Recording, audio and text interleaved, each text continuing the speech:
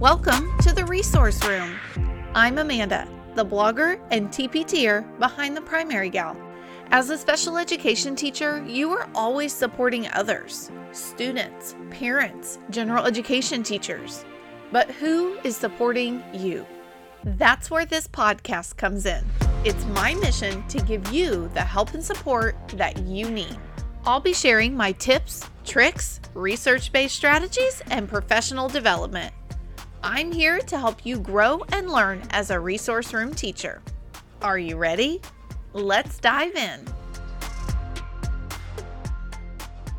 Hello, my friends, and welcome to episode number 8. Today, we are going to be talking all about word problems. And my, oh my, do I dislike word problems. I feel like I hated them as a student. I feel like oftentimes I dislike them as a teacher, as a parent, in every role of my life. Word problems just feel awful.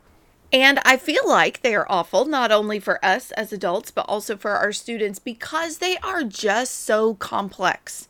And so in this episode, I would like to share all of the skills, all of the things that go into solving word problems so that we can really see maybe where the breakdown is occurring in some of our kids. And even in a group of 5 students, what is causing a word problem weakness in one student might be different than another student, which we know. We're special ed teachers. We know that that's how this works. But when we think of how complex it is, that just really points to all the potential weaknesses, all of the potential things that we might see in our students. And so we need to be aware of that. And so the first weakness that we might be seeing in our students is language-based. And so if we think back to the previous episode where we talked a lot about receptive and expressive language, we know that kids' ability to understand what we are saying, all of the words that we are speaking, or even the words that they are reading themselves, could be very difficult for them to read and comprehend. And so I think providing a read aloud accommodation is a wonderful tool. I think having kids read out loud to themselves, looking at a student and realizing like, well, he's a great reader. Why? I don't think it's reading comprehension. It could be this language piece. And maybe as their brain is interpreting all of that language, it just becomes very difficult for them to even understand what that word problem is saying, what information is there, and then they don't even know how to do other steps because they're still working on basic comprehension of what the word problem says. And so in my mind, and I don't want to make this episode drag on and on and on by sharing the same strategies that I did in the last episode, so I would say go listen to that episode if you have not done so yet. But in my mind, naturally being repetitive, giving students some wait time, trying to do more showing than telling. If we know words are hard, a lot of times as teachers, we say it again, and we say it again, and we say it again. And for some of our kids, that is what they need. Repetition is the source. But then other times, just saying it again, they didn't get it the first time. They don't need you to repeat it. Maybe try showing them. So with some of these word problems, try to do less words and more show. And I think that will help students at least know how to begin and tackle some of our word problems. The next potential weakness is very similarly related, and that is vocabulary. So when we think about math, a lot of times we dive in and we're not really considering all of the words that we're saying that sound so crazy, so different. They're not something kids are using every single day. Or maybe they are similar words like some and difference, but they're used in a completely different meaning. And with the example of some, even a different spelling. And so really talking to our kids about what those words mean. And I know that some people do not like keywords when solving math problems, but as a special education teacher, I am a subscriber to the keyword strategy. I'm sorry, don't stop listening. You can disagree, but I like keywords. Now, some people dislike keywords because guess what? Not all word problems use keywords. Sometimes a keyword could be misleading, but more times than not, that keyword is going to tell you if you are going to add, subtract, multiply, or divide. And we know that our students are often good with memorization, spiral review, and just doing things over and over and over again. And guess what? I can do keywords over and over and over again.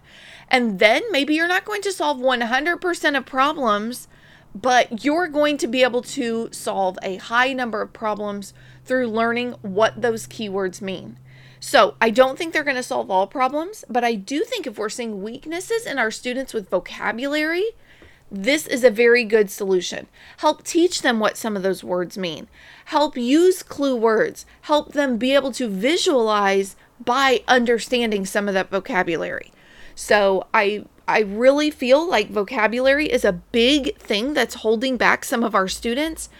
And we have to have some strategies, whether it be a word wall, whether they be keyword cheat sheets, whatever it happens to be. Find something that will help our students with vocabulary. For the third potential difficulty that we might see in our students, again, I'm going to have to reference a previous episode of the podcast. And with that, think back to when we talked about different types of memory.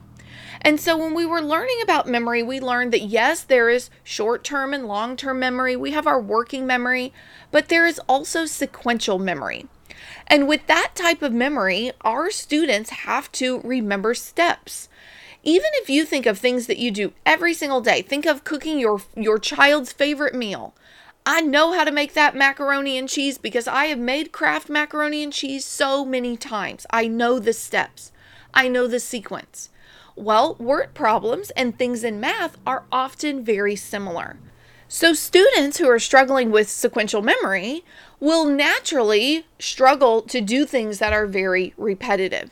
Think of, oftentimes it's like, okay guys, once you know how to do this 3-digit by 3-digit addition and subtraction problem, you can do any 3-digit by 3-digit addition and subtraction problem. And while that's true, it may not be true of somebody who struggles with sequential memory. And if we begin to understand and begin to visualize and improve our comprehension of word problems, we might think the same thing. Well, now that we know how to do this, we can do any word problem because now we know how to tell if it's, an addition or a subtraction word problem. We can begin to understand if it needs, if it's a 2-step word problem. But that's all assuming that we understand sequential memory or that we have that ability to remember those steps. Some of our students do not. Just like in the episode about sequential memory, I said use cheat sheets. If it's not something that you have posted in your room all the time before they begin, guys, what do we do first?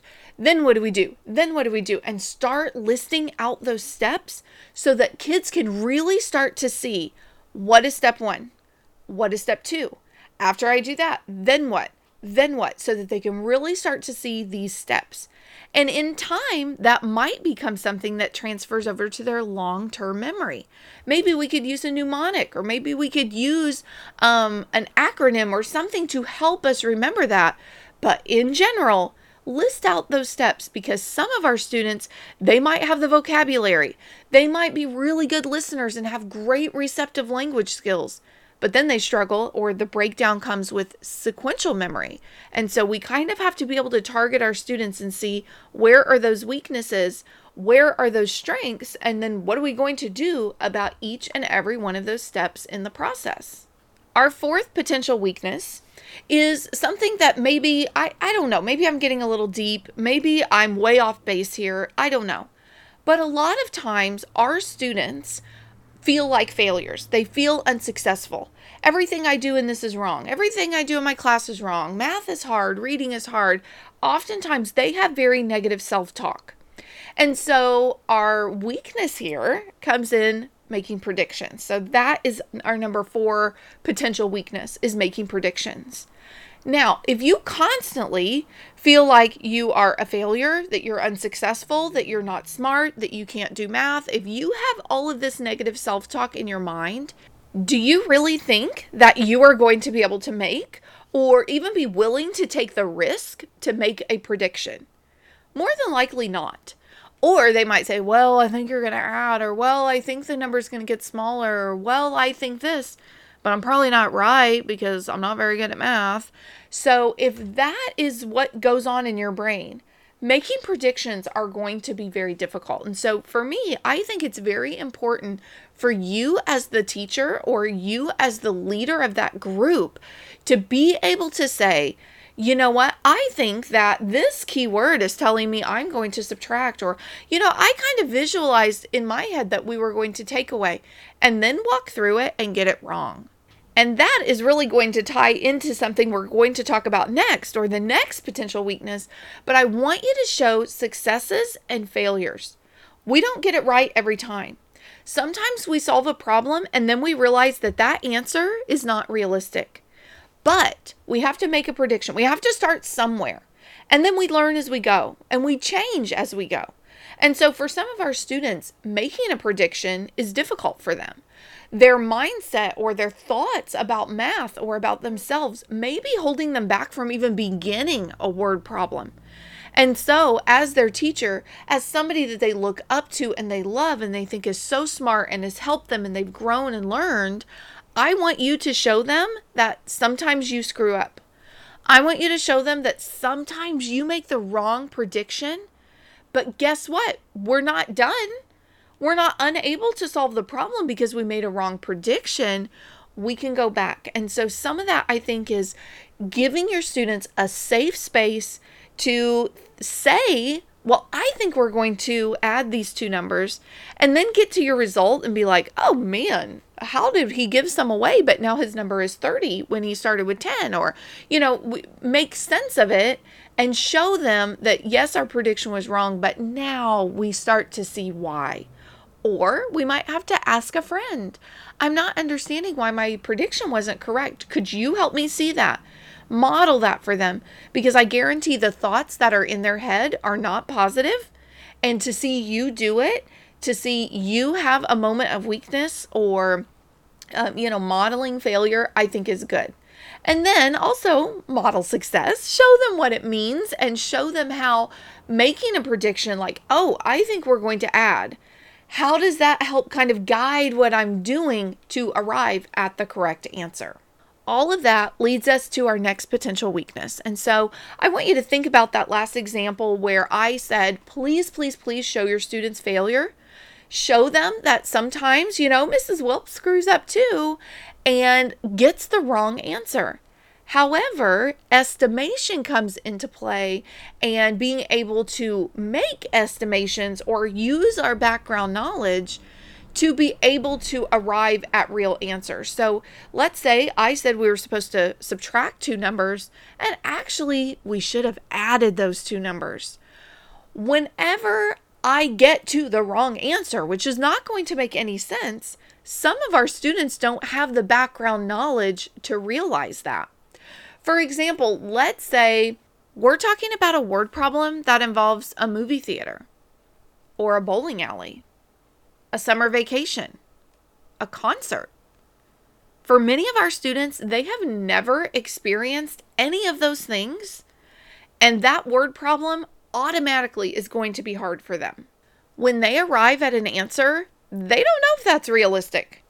They don't know, what am I going to do, or what would the cost be if I bought concert tickets, or if I paid for my bowling shoes and I paid for the bowling to rent the lane. They don't know that. They don't know that you have to do that. And so they might need some additional examples. They might need you to draw a picture. They might need you to tell a time that you did that. Maybe you could find a YouTube video to show. Well, first we have to go rent our shoes. And so there's a cost with that. And then we also have to rent our bowling lane, or the lane that we're going to use. And that's a cost. So if it costs $15 to rent the lane and $2 to rent the shoes, how much did I spend altogether? So for some of our students, they can't even put themselves in the situations that your word problems might have or might be about. It's also going to be hard for them to make a guesstimate or kind of decide, is that answer realistic? So if I said it's going to cost $400 to go bowling because guess what? I didn't line my numbers up correctly, or I just didn't understand how to regroup, or whatever. I don't know that it doesn't cost $400. That sounds like a lot of money to me, and I've never been bowling and my parents don't have a lot of money, so Sure, it's going to cost $400 to go bowling. So they can't even make good guesstimates. They can't even make good predictions because they may not have some of that background knowledge. Are you beginning to be like, oh my goodness, no wonder my students struggle with word problems. No wonder I struggle with how to tackle word problems. No wonder this student does so well, but this student doesn't do so well. There are so many factors that are at play here. So definitely be watching your students, be thinking about what are their strengths and weaknesses. Of these 4 things that I mentioned, and here in a second I'll mention one more, how many of these things are players in the game for their struggle with word problems? And then what does each kid need that's going to be different than another student? And that kind of brings me to number 5. Math is a pattern. And oftentimes, and I say this to my students, I love this about math in general. I love math because math is always the same. I do the same thing all the time. If you teach me the formula, I can do that math. I don't care how big the numbers. I don't care how small the numbers. I don't care if I have a calculator. I don't care if I'm working on paper. Math is math all the time. Like, we do the same thing. And what I love about it is a weakness in a lot of our students with learning disabilities. They do not see patterns in the same way that I or other people see patterns. So the very thing that I love could be the very thing that makes math incredibly hard for some of our students with learning disabilities, because their brain just does not interpret those patterns or that repetitiveness in the same way. So be mindful of that. Be thinking about that as you are designing and working with students. They may not see things in the same manner or in the same way, or they may not notice those patterns. So you may have to point it out. They may need that list of sequential steps. They might need a color-coded paper with what do we do first? And then what? And then what? Because their brain does not interpret or recognize those patterns. And so I want you to kind of be mindful about that as you think about word problems. I started this episode telling you how much I disliked, feared, avoided, understood the frustration in my students of word problems. And so if you're feeling the same way, I do want you to take a fresh look at it this year as you watch your students solve word problems. What area are they struggling with? Maybe it's more than one area. And maybe as we're planning and designing and thinking of our instruction, maybe we need to put on our reading comprehension hat for a while. And maybe we need to think about, okay, maybe it's the vocabulary. Well, in reading, don't we start by teaching vocabulary? Don't we stop and say, whoa, what does that word mean? So that we can better understand what the passage is talking about. Maybe we need to slow down and do the same things when it comes to word problems. Next week's episode will be the very end of the math series, and I'll be talking about different instructional techniques. And so what I have done is from every episode, I have shared various things that you could do, different strategies. And so I've tried to kind of put them in categories, and I'm going to share different categories with you about different instructional techniques that you can do or that you can take to help your students in math. So I will see you next week for our last episode of the math series. Well, my friend, that's a wrap. Thank you so much for listening to the Resource Room podcast. I truly love to help and support other special ed teachers. Because of that, I run a Facebook group just for us. Search the Resource Room and request to join. You can also check out my website, theprimarygal.com, for blog posts, pictures, and more information. Until next time, have a great week.